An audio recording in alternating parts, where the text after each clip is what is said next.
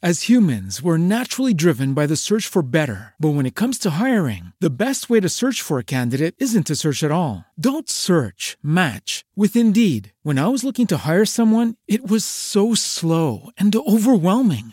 I wish I had used Indeed. If you need to hire, you need Indeed. Indeed is your matching and hiring platform with over 350 million global monthly visitors, according to Indeed data, and a matching engine that helps you find quality candidates fast. Ditch the busy work. Use Indeed for scheduling, screening, and messaging so you can connect with candidates faster. And Indeed doesn't just help you hire faster. 93% of employers agree Indeed delivers the highest quality matches compared to other job sites, according to a recent Indeed survey. And listeners of this show will get a $75 sponsored job credit to get your jobs more visibility at Indeed.com/podcast. That's Indeed.com/podcast. Terms and conditions apply. Everybody in your crew identifies as either Big Mac Burger, McNuggets, or McCrispy Sandwich. But you're the Filet-O-Fish Sandwich all day. That crispy fish, that savory tartar sauce, that melty cheese, that pillowy bun. Yeah, you get it. Every time. And if you love the Filet-O-Fish, right now you can catch two of the classics you love for just $6. Limited time only. Price and participation may vary. Cannot be combined with any other offer. Single item at regular price. Ba-da-ba-ba-ba. Do you feel like you're the only young person who cares about your Catholic faith? Do you look around at Mass and only see silver foxes? We're Jake and Kathy, a young adult married couple, and we're here to tell you, you're not alone. That's why it's time to get Truth Popped. You're going to get a podcast designed specifically for you, a young adult Catholic in a pop culture world. The countdown is on for Truth Pop. We'll connect Christ into culture. Live from a bunker in the heart of the Ozarks, a podcast that just wants to make a Lego movie. It's Sif Pop.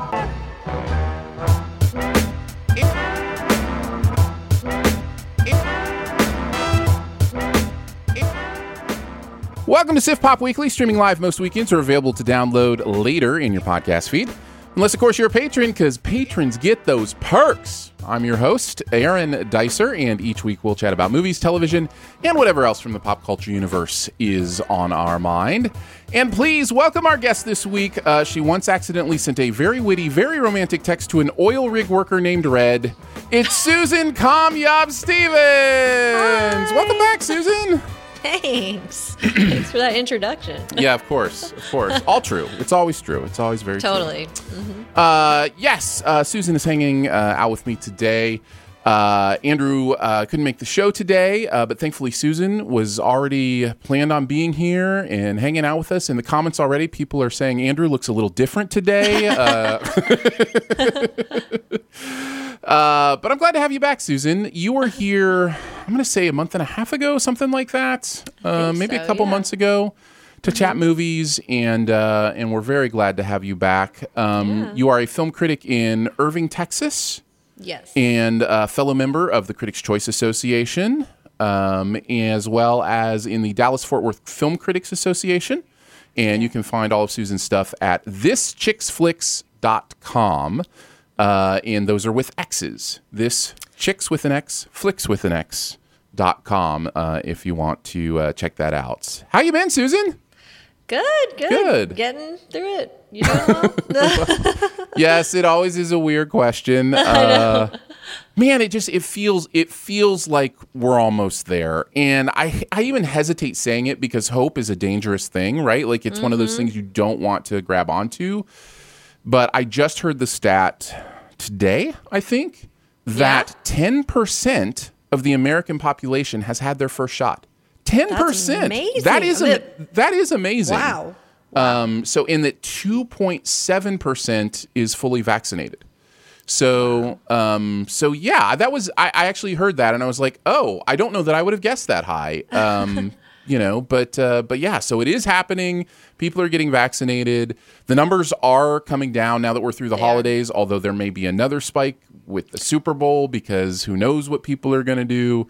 But yeah, overall, I think, hope is a dangerous thing, but I'm there. I'm ready to hope that we're kind of coming through it. But it has made for an interesting award season and kind of trying to figure everything out and see these movies. In fact, we were talking about that in the members-only pre-show. So if you are a Sif Pop member, you can hear us talking about our Critics' Choice Awards nominations, some of our categories, weird choices, and just kind of how this year, some of the weird gifts that we got. Yeah, this is what I'm talking about. As a member of a voting body and all that stuff. So yeah, you can check that out at patreon.com/sifpop. But yeah, you're making it through. Things are going okay. What is 2021? Like if you had to hope for one thing in 2021, what are you looking at? What are you excited about? I'm hoping that we will. Honestly, I really would love to get back to the movies, back to the movie theaters. Like we've gotten emails like asking us if we're feeling comfortable to go to the theaters yet, and I pretty much have still put, if I can get a link, I'd rather have a link. Not that I prefer to be in the theaters, but I don't feel safe yet. It's not completely there. But my hope is, if we can get to this year comfortably going to a movie theater and maybe even being able to go to, we're not going for the Critics' Choice. It's not going to be live. We're not able to go. I would love if next year we could be able to attend the award show and be able to attend the Super Critics and all that stuff. Yeah, I'm very much looking forward to traveling again. I really miss traveling. I have a lot of stuff I do for the different things that I do, whether it be, movie critic trips or the awards, or also just because I work in a company that is, bilocational, and so I've missed a lot of those trips and even just, vacations and doing stuff with family and friends and having people over to watch movies. I really miss just the idea of being more mobile, as I'm sure most people do. And I'm hoping for that as well, to come this year. So for me, I want them to keep sending links, and I'll tell you why. Oh, really? Oh, okay. Absolutely. And this will make complete sense to you once I tell you why. My market doesn't get press screenings. So my closest press screenings are 3 hours drive away in St. Louis. Oh, wow. So if I want to attend a press screening, which I have occasionally, I'm looking at 6 hours of travel. To go there, watch the movie for a couple hours, come back. I'm looking at 8 hours out of my day, plus the gas to get there, all that kind of stuff. And if my fingers are crossed so hard that I may be breaking my finger bones, that they know they can do this, that they will help critics out who live in less populous areas and get us early links on stuff. That's where I'm at. I've really enjoyed having the screenings be links because it's allowed me to have the access that most critics have that I just have never had. I do my. What did you do before? I do my coverage in I go to the Thursday first screening on Thursday, and I do all my coverage on Friday, and so or Saturday, and so it's just I just have to turn it around really quick, and I'm hoping that sticks, but I understand. I would much rather see things in a theater, and I know that's better for the experience. But I've invested in a decent TV and sound system. I've got a good experience here. I'm not going to short sell your project. So it's also on you to send me a good link. By the way, so some of these links are so poor quality. Right? No, that's I'm sick of. I have gone insane over some of these links. I've had links where they're playing and they'll be like, it's a connection error, or your time has run out, or I'm like, what? This is not how I want to watch. Or it's skipping, or oh my god. The watermark on some of these screeners makes me insane. You don't seeing your name across every movie? No! I don't like seeing... And it's over, in the freaking middle. It's in the middle of the screen. Put it in the bottom, corner. Yeah. Why are we doing... I'm not going to send this over. I don't want to see a big watermark. It's distracting. It's obnoxious. That hurts their film. They really need to remove that. Like put that somewhere else. Well, and so many times the links. By the way, you've now joined the movie critics rant about the screener links portion of the podcast. We may go an hour on this, but they also do this thing where they will send you a link, and it's not even to a player that can be Chromecast or AirPlayed or anything. And so you have to watch it on your laptop or your phone or whatever. And it's like, I would like to watch this on my big TV in great definition with a 5.1 Dolby Surround. Like, I have that capability. Why aren't you sending me a link to something that I can present to myself in that capability? And I think just at the end of the day, they're so worried about piracy that they just, they're willing to sacrifice that stuff. And I mean, I get it. I get you don't want the movie getting out there, but maybe there should be a level of trust between us. Like, at some point we've proven that we're, not selling our screeners or whatever the case may be. So, yeah. So anyhow, it's definitely been an interesting time. And thank you for joining us for the first world movie critic problems portion. I know, right? I feel so show, bad. right? Look at us complaining about that. How dare you have low quality movies that are 3 days before anybody else gets to see them? For free. How dare you? Yeah. Let's get into the show. We've got a couple of fun movies we're going to talk about today. Fun is an interesting word to apply to either of these movies, but Promising Young Woman and Malcolm and Marie we're going to review on the show today. We're also going to do best ever modern, quote unquote, I think we said after 1970, black and white films. So movies in black and white after 1970. That is in honor of Malcolm and Marie, which is in black and white. And of course, we'll have some buried treasure and some other fun stuff along the way. Let's kick it off with Promising Young Woman. Every week, I go to a club. I act like I'm too drunk to stand. And every week, a nice guy comes over to see if I'm okay. You okay?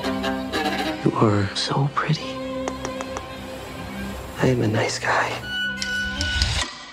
Are you? Nothing in Cassie's life is what it appears to be. She's wickedly smart, tantalizingly cunning, and she's living a secret double life by night. Now an unexpected encounter is about to give Cassie a chance to right the wrongs from the past. This is Emerald Fennell, I think, presenting this to us. Carey Mulligan, starring as Cassandra. Bo Burnham in there as Ryan. Alison Brie as well. Christopher Mintz-Plasse. A lot of people you're going to recognize. Adam Brody. There's a lot of faces that you're going to recognize in this one. What did you think, Susan? Did you like it, love it, dislike it, hate it, or it was just okay? Love it. Yeah. It's my favorite film of the year. Number one. Number Nice. one. Got you out for your number one film. I'm in the loved it camp as well. Maybe not quite as euphoric as you. It is not my number one of the year. I think it's in my top 10.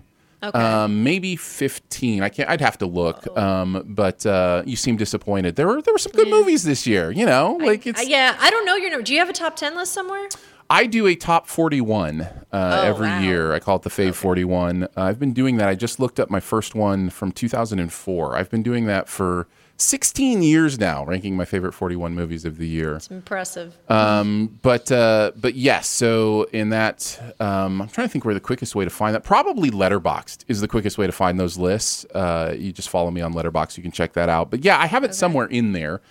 I loved it as well. I wouldn't even say low side. I loved it. I just loved it. I think this movie is doing some really incredible stuff. And I'd like, since it's your number one movie of the year, just kind of hear some of your general thoughts, right at the top. What did you love about this?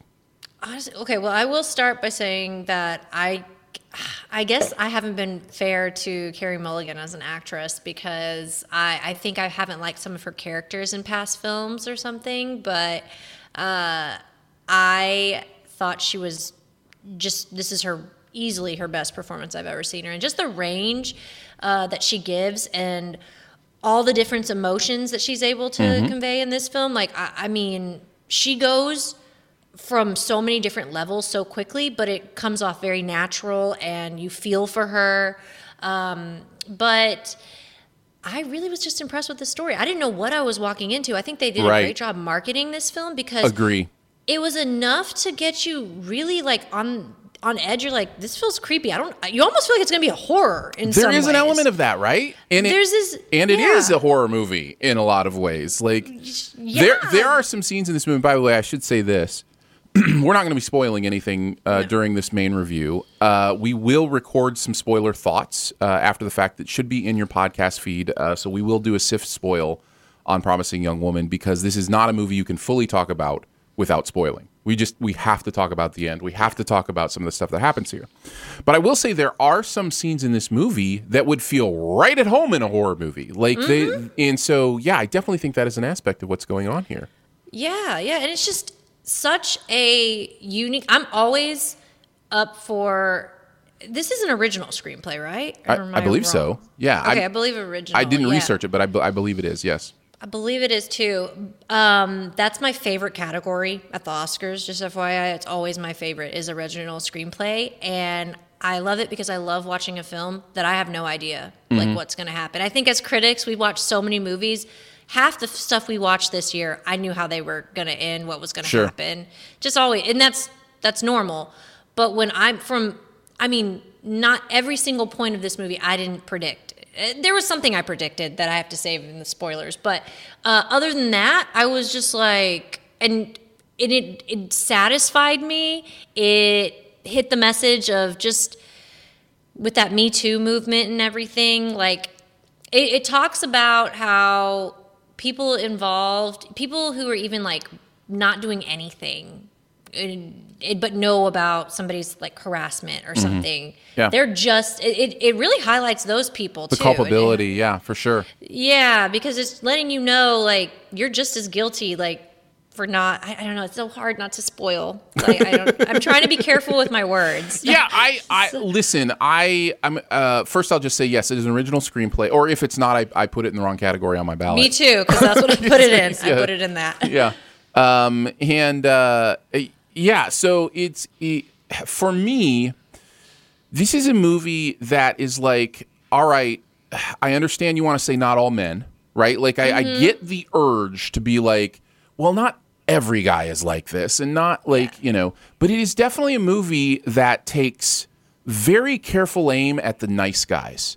And very careful aim at those of us, which is a category that I consider myself in, right? Like that is who I want to be. I want to be a nice guy. I want to be an ally. I want to be, and it says that the nice guy is often a front for a lot of the same stuff that you think of the lech or, whatever the person may be. And that message is so targeted in, like it is laser focused in throughout this entire movie in a way that I think really helps the movie to sell itself. And it's a movie, if nothing else, that really understands what it is. It understands what it's saying. It understands what its tone is.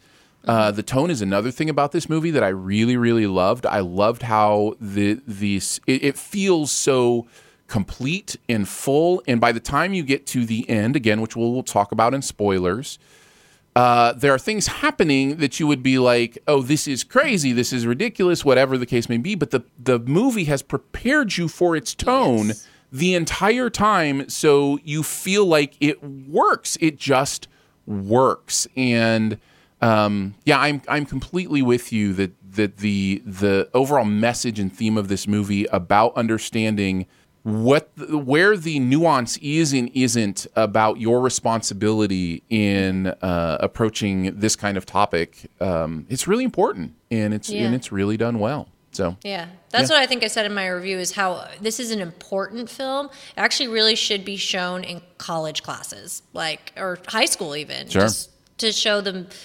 Yeah, and I like what you said, because it's highlighting on the nice guys. And it really is. It takes direct aim. I mean, I felt it. I definitely felt like, okay, really consider yourself. Really consider who you are and what your responsibility is and what your culpability is for the world around you. And, I would like to think that I am the kind of person who would stand up, would do the right thing, and not just my version of what the right thing is, but to really, truly be an ally.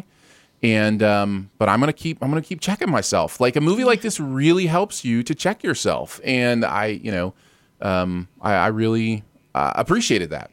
They did. Yeah. So what else? What else did you like about what was going on here? I really also enjoyed Bo Burnham. I think we don't get to see him a lot in roles like this. I mean, he was behind the camera in 8th grade, which I thought was a great movie. But I remember thinking, why wasn't he in this movie? Like, I kind of wanted to see him in it. I think he's a fantastic comedian. I love his work as a stand-up. But I thought he was a really good actor in this film, too. I was kind of surprised watching him as a romantic lead. Mm-hmm. Yeah. And really, but in serious too. Like, I felt their romance. I was actually like feeling the spark and enough to where I was like, man, you should probably be in some rom-coms or something because you got that. He's great. He really is great in this, and he plays such a central role in what this movie is trying to say. And it's I think he's so good that he makes something look easy that is not easy. I think that role is a very tricky fulcrum role of what is going on in this, and he makes it look like it's just, easy to do, and I don't think it is. No. So, and I should say the two of them together do that, because Carrie is so great in that relationship as well, in understanding her character and her role and what their chemistry means and what it means to the plot and what it means to, like, I thought they were great together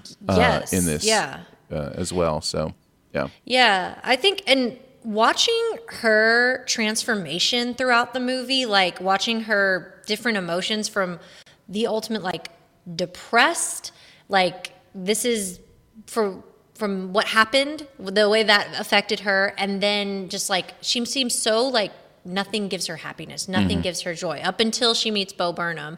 And seeing her go from unhappy to the kind of happy that she does feel with him, and then what leads later, it's just, I don't know, that whole timeline. And it was just, man, I don't know, like that. I don't see that often. And it wasn't this, it's not a romantic comedy, but just that story, that specific those two characters, just watching their evolution together, was just really good. Yeah, totally agree. I also really liked the casting beyond. I've talked a little bit about Adam Brody, Christopher Mintz-Plasse. I think there's some very intentional casting here of males that you have seen in other things as the fun guy, the nice guy. Max Greenfield is in here from New Girl. That's a good point. Yeah. Chris Lowell.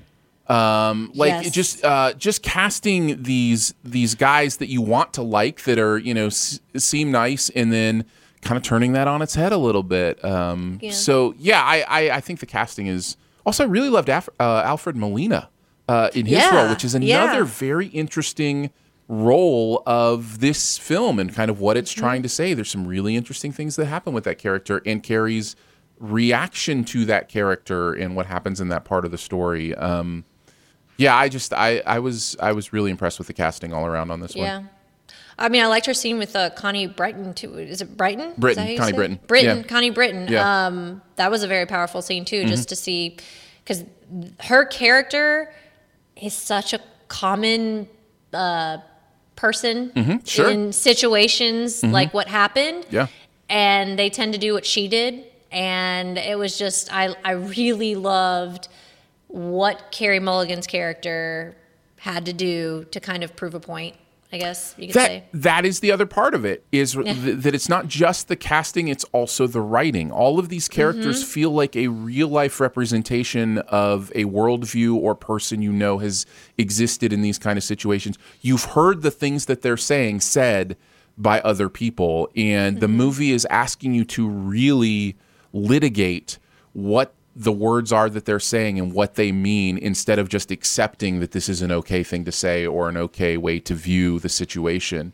And there may be times in this movie, I can't speak for everybody's experience, but there may be times in where you're really wrestling with what's wrong with that view. What's wrong with, understanding that part of the world or having this approach. And the movie's like, it's not going to let you not wrestle with it. And that it's just, it's so good at that. And I was really impressed with the writing as well. So we haven't talked any negatives.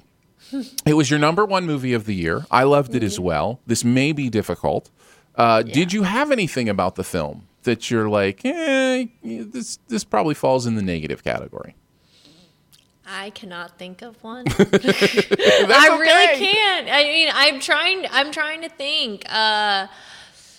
I feel there might have been something, maybe like a minor thing, but I can think of things that I wish didn't happen, but that's not any fault of the movie. It was all effective. It had to happen for a reason. And what I like that you said too is how the ending, some people, especially if you weren't paying attention, could be like, what? That doesn't make sense where that comes from, but it didn't. It prepared you for it because of the tone and everything that was happening. It felt, when it's done, you're going to be like, yeah, that makes sense. Yeah, it all fits together. It all makes sense. I think the only thing I would mention, and this is one of those cases where in many ways I am regurgitating a negative that I have heard, not necessarily something I can feel personally. But there is, I wouldn't say there's conversation about the idea that this is very much a white feminist movie, that there is a trust of law enforcement that happens at points in this movie that is almost counterintuitive to what the movie is saying. And that there is, because of the way this movie finishes, that there is a little bit of inconsistency in the theme and what the movie is trying to say about authority, about power, those kind of things. Again, this is me restating something that, again, my background is not, it's not personal to me, but I did think it was important for me to at least verbalize that I have heard from others about that. But other than that, no. I mean, there are moments here or there where I'd be like, I didn't quite buy that, or but this is a movie with very few flaws, in my opinion, and I really enjoyed it. So there you go. I think that's a huge recommend from both Susan and I for Promising Young Woman. The only other thing I will say, and I don't mean this as a negative, I just mean it's important information, maybe do a trigger search for yourself on this one. There are certainly some kinds of things that happen here that may be very difficult for some people, especially survivors of assault and different things. I think this is definitely one that deserves a little bit of trigger caution, a little bit of the idea of know yourself, know what you want to process, what you don't want to process, and then maybe do some research on the film. So I did want to mention that as well. But other than that, I think it's a huge recommend for me. I think it's a pretty incredible film. I agree. As humans, we're naturally driven by the search for better. But when it comes to hiring, the best way to search for a candidate isn't to search at all. Don't search, match with Indeed. When I was looking to hire someone, it was so slow and overwhelming. I wish I had used Indeed. If you need to hire, you need Indeed. Indeed is your matching and hiring platform with over 350 million global monthly visitors, according to Indeed data, and a matching engine that helps you find quality candidates fast. Ditch the busy work. Use Indeed for scheduling, screening, and messaging so you can connect with candidates faster. And Indeed doesn't just help you hire faster. 93% of employers agree Indeed delivers the highest quality matches compared to other job sites, according to a recent Indeed survey. And listeners of this show will get a $75 sponsored job credit to get your jobs more visibility at Indeed.com/podcast. That's Indeed.com/podcast. Terms and conditions apply. Everybody in your crew identifies as either Big Mac Burger, McNuggets, or McCrispy Sandwich. But you're the Filet-O-Fish Sandwich all day. That crispy fish, that savory tartar sauce, that melty cheese, that pillowy bun. Yeah, you get it. Every time. And if you love the Filet-O-Fish, right now you can catch two of the classics you love for just $6. Limited time only. Price and participation may vary. Cannot be combined with any other offer. Single item at regular price. Ba-da-ba-ba-ba. All right, well, let's get into the next one then. Let's talk a little bit about Malcolm and Marie. You know what, Malcolm? I feel like once you know someone is there for you and once you know they love you, you never actually think of them again. It's until you're about to lose someone that you finally pay attention. Well, what is it, Marie? What do you want? Really? Do you want to go there? Yes. Okay.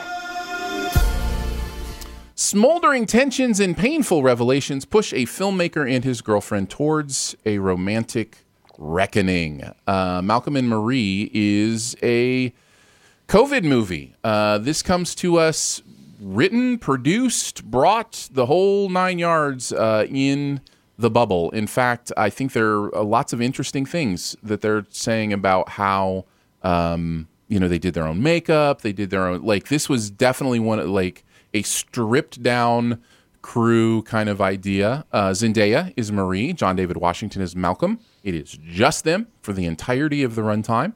And so, Sam Levinson, who, by the way, also brings us the movie Euphoria on HBO, which is where he has a connection with Zendaya as well.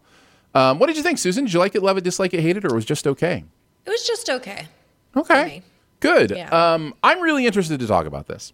Okay. I am trying to wrestle with my own views on this movie. I loved this movie. I may have loved this movie as much as I loved Promising Young Woman. What?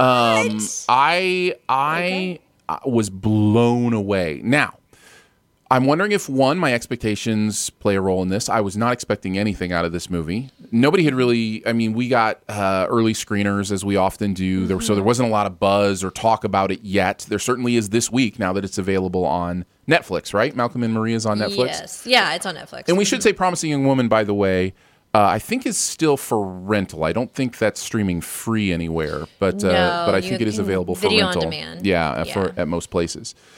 So I hadn't really heard a lot. That's in general for me. I don't like to know a lot going into a movie, whatever. This is a movie, I think, that rises and falls on how you feel about two things. Number one, the performances, and number two, the writing. And that makes sense because that's really all the movie has going on is performances and writing. And both of those things floored me. I thought Zendaya was astonishing in this movie. She does some things in this movie. And by the way, she's great in Euphoria. She's great in other things she's done. But she does some stuff in this movie that were cards I didn't know she had in her deck. And I was blown away by her. I'm a huge John David Washington fan as well, and I think he has some incredible moments in this. It's very clear that Sam Levinson wrote them big moments to do their thing and to do capital A acting. And I bought it. I just bought in. I was giddy. I almost felt like I was watching an action movie. Like I was just like, the way these characters were talking to each other and the conversations they were having, I was compelled. I was in it. And, I thought it was also beautiful. I thought it was so well shot and so gorgeous. So I kind of wonder, was it just I was in a great place for this movie that day, and so it ended up blowing me away? I'm really excited to hear some of the things that bring it down for you, some of the things that have brought it down for others, so I can start to wrestle with that and kind of contemplate what did I miss when I was so enamored with this the first time I watched it. So feel free to start wherever you want. You can start with the good, whatever, but what are some of your general thoughts? And I'm a little torn too, just as far, because if you've seen Rotten Tomato, it's not the best. No. I just saw that before we started that it's under 60% on Rotten Tomatoes, which, that does as much as Rotten Tomatoes can mean something or doesn't mean something. I know, But this is one of those things where you're like, well, that means 4 out of 10 Rotten Tomato critics liked it poorly enough that they gave it a rotten rating. So that does mean something, when 40% of the critics are like, I think this is bad in some way or another, at least below mediocre. That means something, and that's right. Interesting. So I was surprised. I was actually surprised that it's like 50. It's technically rotten right now. Mm-hmm. I wouldn't give it a rotten score by no means. So when I started watching it, it already goes into a negative. We'll get into black and white later. I'm not a big black and white fan, but as far as once it started, I was actually super into it because I liked the conversation they were having. Yeah. And I was like, oh, I'm totally with you, Marie. Yeah, I would feel the same way as you. Right. I'm there. And here's where it lost me. They're having this great argument. They're having the fight. And then they resolve it. And then just minutes later, it's almost like her character had to like she had to keep creating fights. And I understand that is realistic, like couples get in fights, but and this is just my own personal thing, like, you know, if I have a fight with my husband that night, like by that point when we're good, we're about to go to bed. We've squashed it. We're not going to go into like 5 new arguments and then like almost have sex and then, you know what? Never mind. I want to bring up this other thing. And then it felt a little forced with the fights. And I wanted to be there for it because, I agree with you. Zendaya, I've always thought, until this movie, she's a good actress. She's good. She's fine. Nothing has blown me away. After this, there's a certain specific scene that I was kind of like distracted a little. And I was like, because it was toward the end. They were just keeping going. And I literally stopped what I was doing. I was just like, what's that? Like, I rewound it. I was like, I was literally like, oh my God. Because I was that captivated by her performance. Yeah. She was phenomenal. Yeah. I wish I saw the film before I put in my CA nominations on that one, that I got it in time. But she was so good. John David Washington, he was good. He was great. He's a great actor too. But she's the one that sold me the most as far as performance. Like, I would say she just blew. I mean, obviously they fed off each other, but phenomenal. And I really appreciated what they were trying to do. Like, I think it was a great conversation, but halfway through, I just felt like they were going in circles, and it was losing me. I was like, y'all, this is like the same thing over and over again. I know you're trying to be realistic. Couples do this, but I don't know how well that translates on screen. Like, it's like, then make the movie 45 minutes or something. Yeah. Like, maybe this should have been a short film. I don't know. Like, we didn't need the same. Like, I was like, they talk about this actress again, and I'm just like, didn't we already cover this? Except for that towards that, there's this moment where she gives just this like incredible powerhouse scene. But before that, they were losing me. I have some thoughts. I totally understand what you're saying. I think the realism is what I liked about it. Because, I mean, if you don't think couples go round and round in circles, like, you haven't met a lot of couples, because I think we all know this couple who has, a relationship that is aggressively, I'm trying to think of the right word, but there's this idea that resolution is not something that will ever happen. It's just, it's like they just can't let it go. And so I totally bought into that. I can see how in a movie it may make it feel, the plot feel a little bit redundant and a little bit. And so as a story, you're going, well, I've already seen this part of the story. I think I was so enamored with the actual artistry of the words and some of the speechifying that was going on, which usually has a negative connotation. And that may be something that people didn't like about the movie as well. I've heard the word pretentious thrown around by a couple people in their reviews. I understand that. I totally get that. I'm just telling you, I was so blown away by the verbal gymnastics that were happening and just the interesting ways of phrasing things. And it's a very Sorkin effect for me. I have the same thing with Sorkin. A lot of people find Aaron Sorkin pretentious and, that people don't really talk that way. But I'm just so drawn into just kind of the interesting nature of a world where people do talk that way or can think of those things, that I get really compelled. And so I think that was part of it for me. But I think I see your point about that.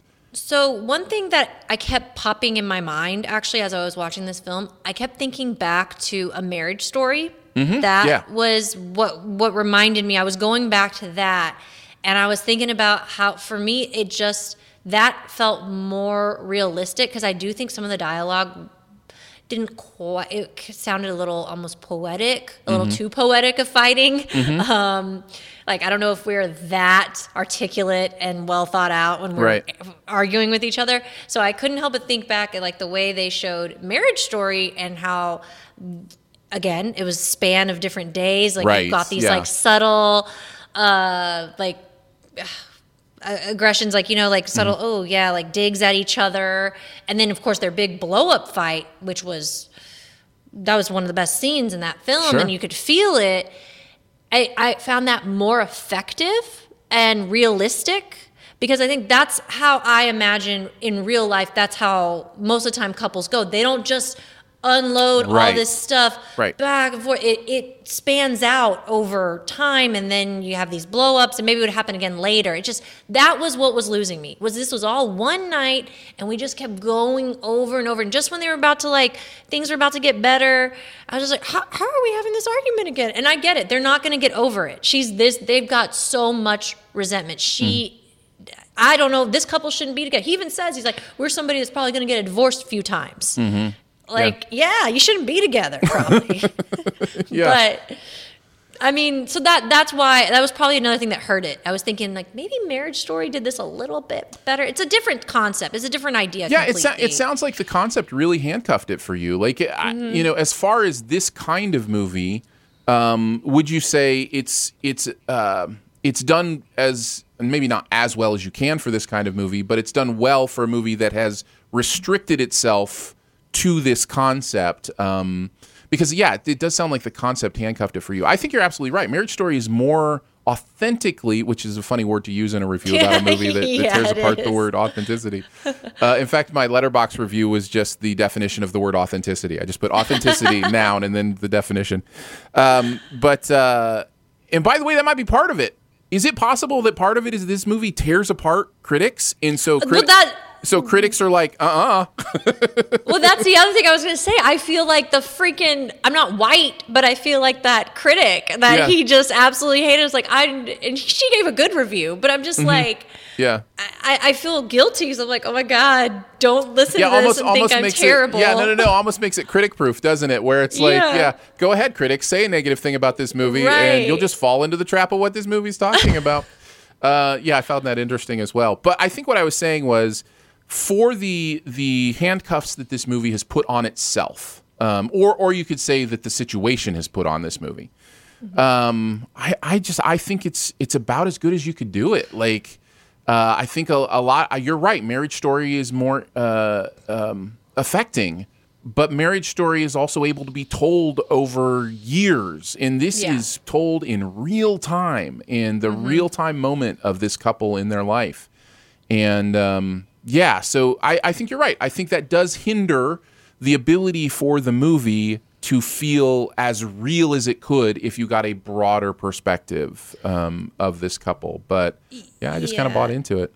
Yeah, it kind of feels as though the script makes it almost feel like an adapted stage to screen script. Sure, yeah. Because you feel like this would have been on Broadway, at a play, because they, that's typically, it kind of reminds me of like The Father, like these kinds of things. So I guess it's not their fault. They're limited. So like, that's why I feel almost unfair being so hard on it. Part of it though is like, any reason why it was so good is honestly more for the concept, but also the acting. The actors killed it. So they saved the redundancy that was happening. Yeah. I don't know what else the writer could have done to make that second half of the film fresh, besides that one scene I'm talking about with Zendaya. Yeah. That was the only thing I could think of. But other than that, I'm just trying to think what direction he could have gone in, because I know it's hard. What he's doing here, what it very felt, it felt to me very much like a boxing match. Like the idea of he's really trading blows, flurries. Sometimes it looks like dancing when the boxers are, not necessarily hitting each other, so they're hitting each other, but then sometimes it looks like they're dancing together, and like it's just there's something very athletic about what's going on here, and I kind of enjoyed that. There's a John David Washington speech I mean, they both have like these series of monologues, and there was one where I just found myself. It's the one where he's wandering outside and then coming back inside and then going back outside, and I was just like, I don't know. I was just like, oh, this is amazing, and I think from that moment the movie just had me. You know how a movie will do that sometimes? Yeah. And I don't know if I'd have the same experience watching it again. I kind of don't think I would, but for that night that I watched that, and from that scene on, I was just like, okay, take me, movie, wherever we're going, let's go there. And I had a really good time with it. It's funny. See, I actually was hooked when she admitted what was wrong right at the beginning. Yeah. She admitted the thing. I don't know if we should say it, but when she admitted what was wrong, I was like, oh, yeah, go ahead. Let me see what you're about to say, because I would be just like you. I would be just like you. Sure, and it's legitimate. It feels very legitimate. It feels very real. I wonder do you feel like maybe you were more invested in the points she was trying to make than the points he was trying to make, and so anything where it was like about the criticism or what it's like to be a creator or that kind of stuff just didn't mean as much to you, and so it wasn't like compelling you as much as like her point that she's making about, her role in this movie and, those kind of things? Yeah, I think so, especially because sometimes his character came off a little arrogant. I think that was intentional, yeah. Yeah, it was too much. I was like, look, man, I don't know where you're getting off. Like he was, he talked to us like, oh, you don't know who this filmmaker is. Oh, like, you don't get it because you're not in the movie biz. And he just like wasn't accepting even a good, like he was being so angry over like a good review. And I was just like, man, I don't know what Do you you're think that's wanting. real? I think that's real, though. I think artists have that level of insanity. I know it's in me in some ways, where it's just like, you find the negative thing and you're just like, you think you're giving a good review, but I see what you did there. Like that kind of thing. I think happens with creative people, and especially high impact, high strung creative people. I think have that even more. I think there's some reality there. Yeah. Absolutely, it's realistic. I just found his character not, just to your point, I was definitely leaning towards her. I just agreed with her. I gravitated towards her. Makes sense. Like anything, Maria did no wrong to me. I was just like, girl, I'm with you. Snaps. No, I get it. I totally get that. Good conversation. Definitely recommend for me. Susan, recommend-ish. Like, who would you recommend this movie to? Yeah, it's worth the watch. It is worth the watch. I just, if you like, just know going in, it's two people having an argument for an hour and a half. And in many ways, the same argument. Yeah. It's great acting. Yeah. But, yeah. Yeah, it's all about macaroni and cheese. That's all you need to know. I wanted that mac and cheese, actually. Oh, man. It looked so good. Even in black and white, that mac and cheese looked amazing. It did. Which is a great place to transition to our best ever challenge about black and white movies. Before we do, though, however, I do want to thank again our amazing SIF Pop members for making this show possible. If you're interested to see what all that's about, what it means to be a SIF Pop member, kind of how that works, you can go to the Patreon, patreon.com/SiftPop. That's SIFTPOP. And thank you to those who every month send a few dollars our way to keep doing this thing. It's very encouraging. It's very much a vote for us to keep going, and do appreciate that very, very much. Again, it's patreon.com/SiftPop. Let's move into best ever modern black and white movies. Now, Susan, you don't like black and white movies. Tell me a little bit about this anti-black and white movie stance that you have. Where does this come from? I feel like such an anti-critic when I say this, because I feel like so many critics are like, it's beautiful. Bring us back to the times. Like, I don't even know. I'm just like, right. I am one of those people that I'm like, why? Why is it black and white? Like, it's like the why go camping kind of thing, right? It's that's like how I feel. We have central air. Like, why are we going outdoors? Yeah, like, I don't understand. Unless there's a purpose, unless they're trying to tell a story from something that happened a long time ago, like something like that, I get it then. But when they do, this happens all the time. Like, we're watching, like, even Mank. Like, Why? Like, it would have been just better in color. Mank makes a ton of sense. It does, but especially when you consider it's not just about being black and white for that movie. It's actually about feeling like there are real changes in the upper right corner in that movie where you see the little blips that show you like a real change is coming. Like the sound was like recorded on like the same equipment that the sound of that time. Like that is very much an intentional thing to make the movie feel like it was made in that era. Yeah. Yeah. No, it is. It is. I just don't like black and white. No, I have the same feelings, and I agree with you. Not about every movie that's in black and white, because I do think there is purpose for a lot of them. Yeah. But like I think of, I'm not going to mention this in mine. I apologize if you're going to mention it in yours. But I think of a movie like Nebraska, and I watch that movie and I go, there's no point. Like other than going, I'm an artist. I don't get the black and white. Now somebody could correct me on that. Somebody could say, I think here's what he's doing in that case. But yeah, I'm with you. There are some times where I'm like, this feels pointless to me, and I like pretty colors. So please bring me pretty colors. Yeah. Nebraska is a good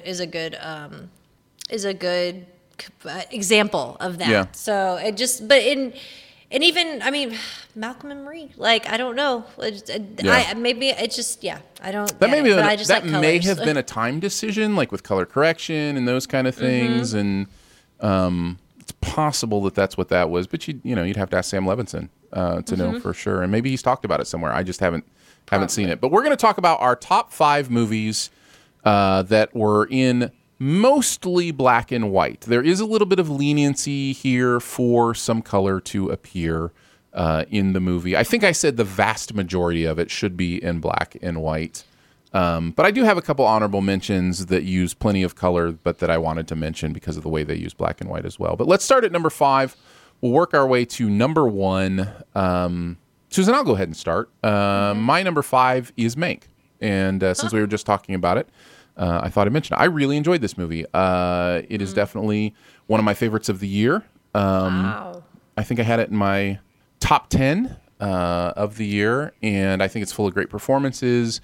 And I really enjoyed, I just think the experience of watching it. So, yeah, that's my number 5. I'm glad you enjoyed it. I did not.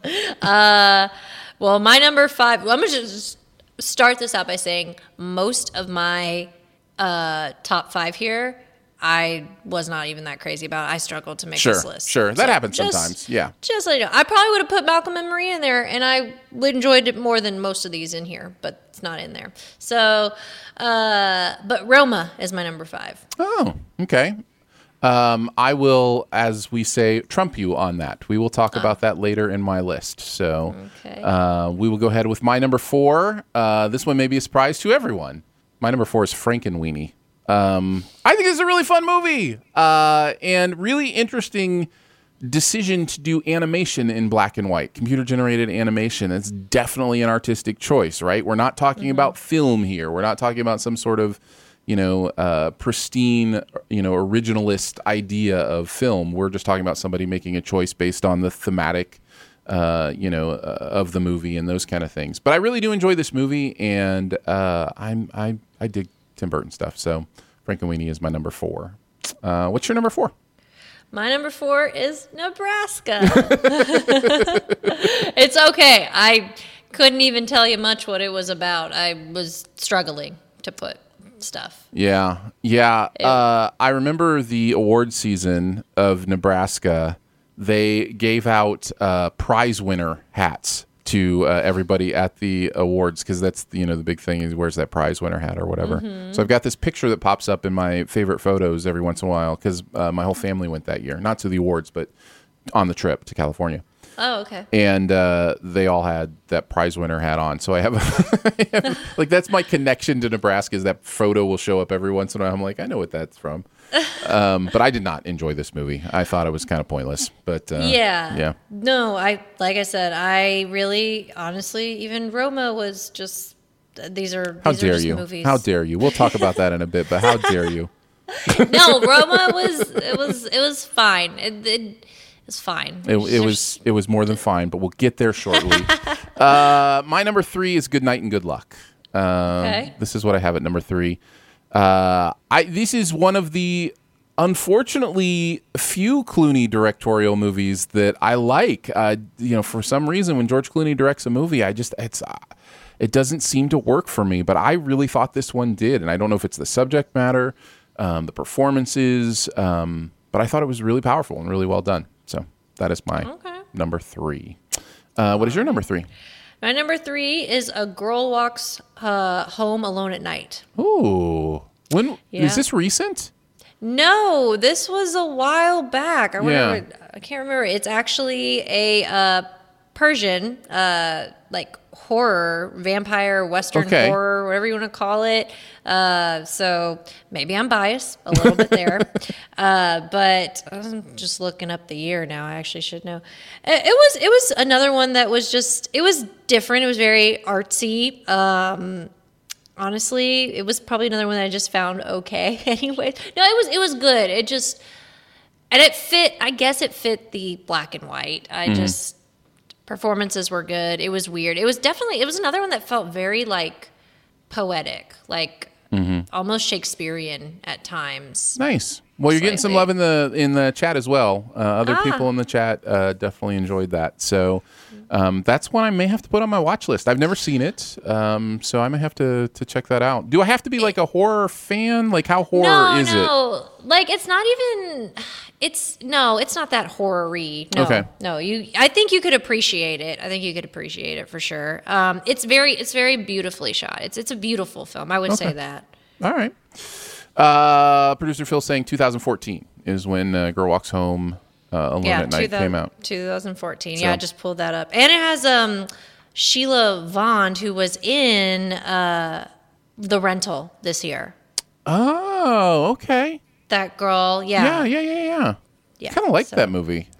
I did too. I didn't think it was that was pretty good. I mean, it's terrible in a plot mechanics sense. There's so much of it doesn't make sense. But I enjoyed the tone and the performances, and The Rental's an interesting one. Yeah. All right. My number 2. This is where I have Schindler's List. There is a little bit of color in this movie. It is used very intentionally. In fact, one of the most powerful moments of the movie depends on color for it to actually work. It wouldn't work without the color coding that goes on there. I don't know that there's a ton more to say about Schindler's List, except that it's a powerful, important movie, and comes in at my number 2. Yeah, it's one of those movies I avoid. I know. I don't want to watch it. Yeah, I think we talked about that on your list of shame. Yeah. I believe you that it's good, though. I believe. Okay, thank you. That's what I say. My number 2. It is in black and white, so you may hate it. I don't know. Yeah, I don't know.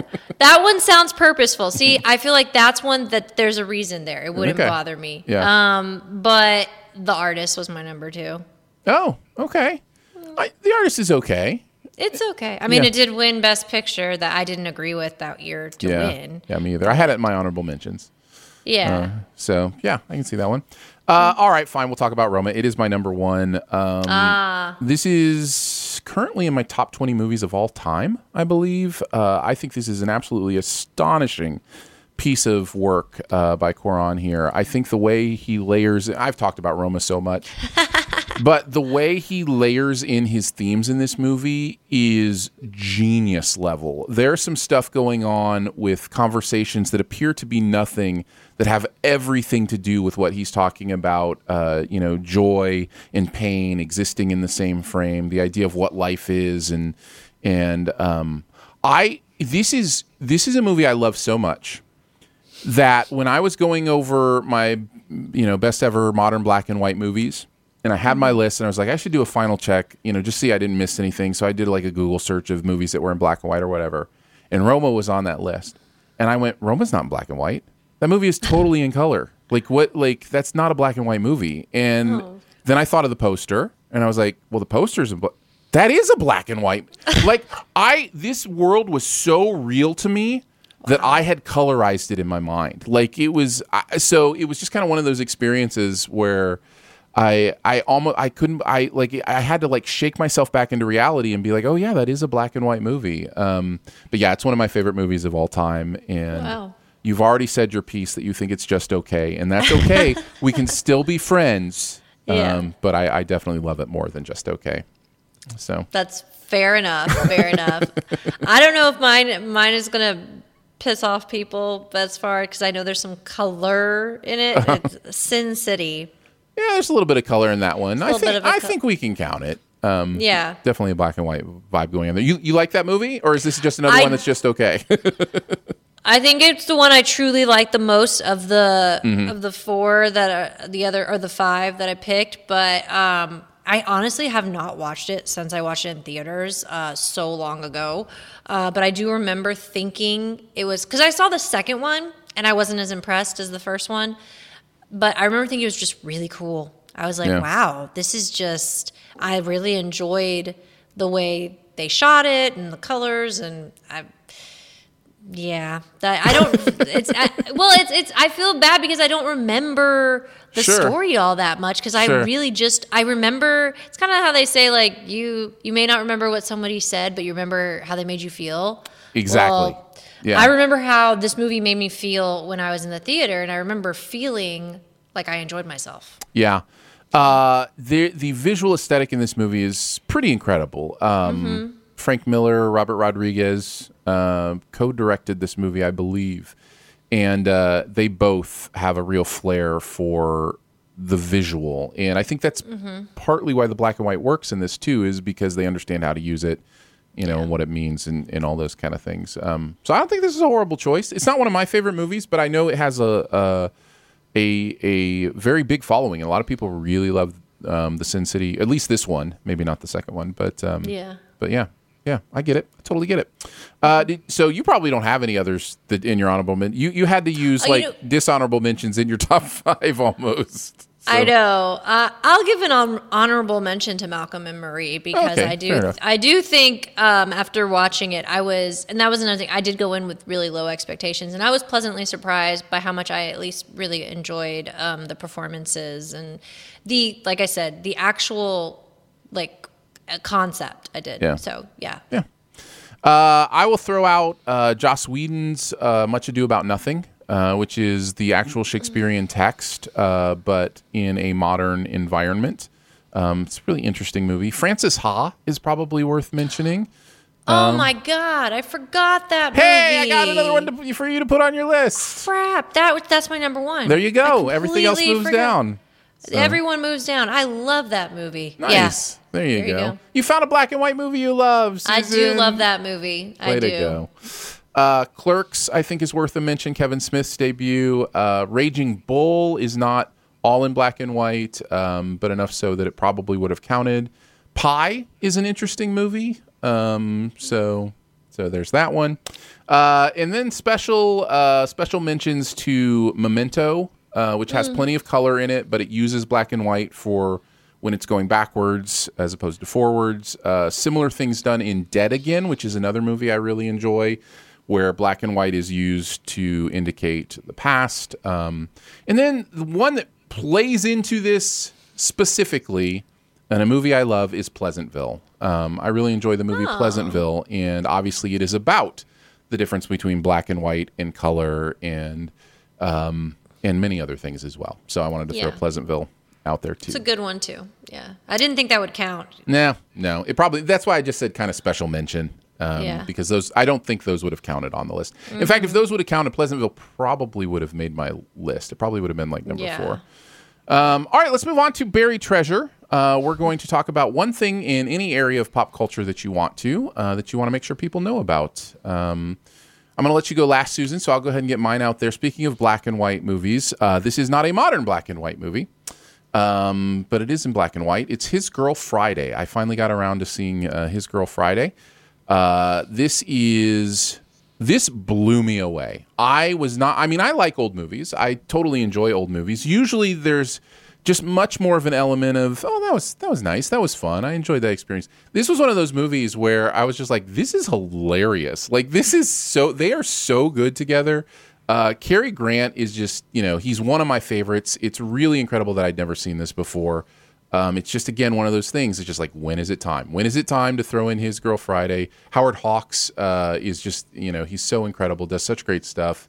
This is one, if you're looking for classic movies that you're going to, that feel modern, there's something very modern feeling about this movie and the way these characters interact. There's, very much a, what they would have said at the time, they would have phrased it as like career gal, kind of mode to this movie. And I just loved it because it felt very modern. A lot of things they were saying felt very up to date. So it's a very high recommend for me, His Girl Friday, if you haven't checked it out. So there you go. Nice. That's my buried treasure. What do you got? Well, I think I might have talked about this last time, but it was a different season. But did I talk about Bachelorette last time? You may have. Are you doing back-to-back? I struggled. I was like, what's something like that is going on? And I was like, all right, well, The Bachelor. Yeah. Matt James, first Black Bachelor. He's been doing... Yeah, for real. And he's doing a great job.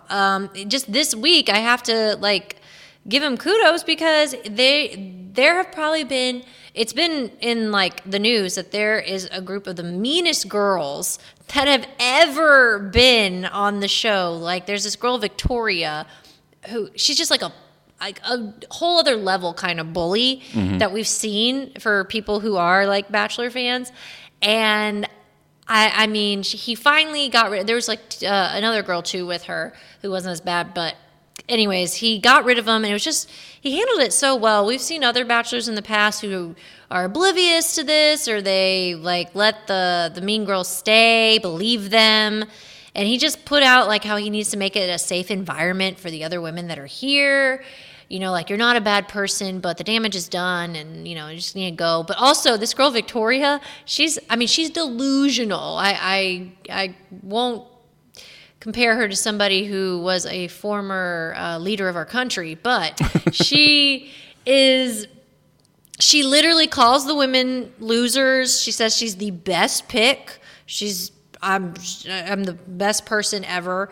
And whenever she leaves, whenever he sends her home, she doesn't give him a hug and just calls him out and says, I feel sorry for you that you would believe these women and whatever. And he has nothing to say to him. Or nothing to say to her. He just stays back and she walks away, and she says that she'll never date another Matt again. And another person with the same name? Is that? Yeah, she said, funny. I'm never gonna date a Matt again. And you've ruined all Matts. It's great. I know. It's if you're into Bachelor, it's interesting. All right. I am not into Bachelor, but I love the fact that there's, I'm sure, a subset of Sif Pop listeners who are just jump up and down for joy that somebody would talk about this show, because we never talk about reality dating shows. They're my black and white movies. I do not enjoy them. But yeah, that is interesting. I love that people get into kind of their own things and go for it. That idea of never dating another Matt again, I will probably be thinking about that for a long time. Well, they made a meme and they said, congratulations to all Matts. So. That's great. Yeah. Congratulations, you're out of the pool. Nicely done. Well, we did it, Susan. We did a podcast. Yeah. Well done. Congratulations to all of us for accomplishing this goal. Thank you so much for joining us today for Sif Pop. It is part of the Studio DNA Podcast Network. You can find out more about other shows on the network at studiodna.media or by searching for Studio DNA in your podcast player. Huge thanks to producer Phil for producing the show today. Appreciate you, Phil. Thanks to Drew for putting together all the graphics. Appreciate that as well. And thank you to Susan for hanging out with us once again. Susan, where would you like to send people? Where can they find you online if they want to hear more of your stuff? You guys can see me at thischicksflix.com, City of Irving YouTube channel, and I'm on Instagram, Twitter, at thischicksflix, and yeah. That's pretty much it. Well, thank you again for hanging out with us. It's been an absolute pleasure.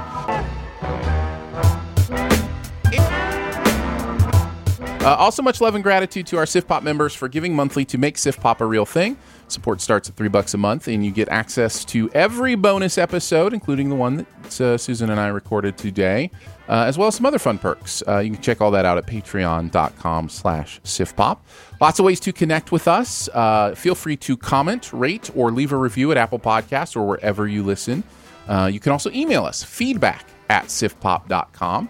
And finally, if you're having a good time, your movie-loving friends will probably like the show too, so make sure you let them know about it, and that listening is much easier than dissing film critics in your movie and still getting good reviews. We will be back next week with Judas and the Black Messiah in Minari, so a couple more big hitters next week, and we will see you then. Bye! Thank you to the live video watchers for hanging out with us today. Lots of fun stuff going on in the chat. Shout out to Charbel, Rockman, Lolly, David hanging out with us again. Thank you. Appreciate you all. And let us know what you need, what you want us to talk about, and we will do it. So we're going to get going because we got a Super Bowl to watch. Well, some people do. I'm not a big football guy, so... That's what happens. I'm going for the food. That's what happens when you grow up in Michigan and everybody roots for the Detroit Lions. Is you're not a big football fan because they never do anything. All right, we'll see you next week, guys. Bye.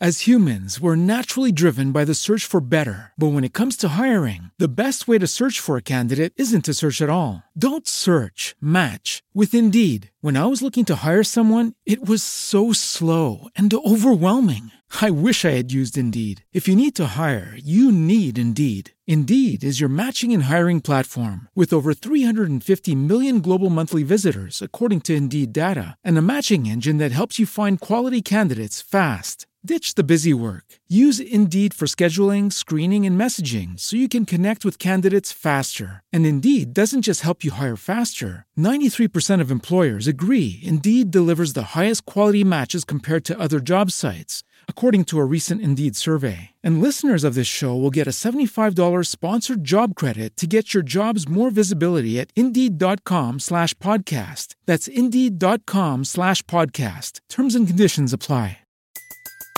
Everybody in your crew identifies as either Big Mac Burger, McNuggets, or McCrispy Sandwich. But you're the Filet-O-Fish Sandwich all day.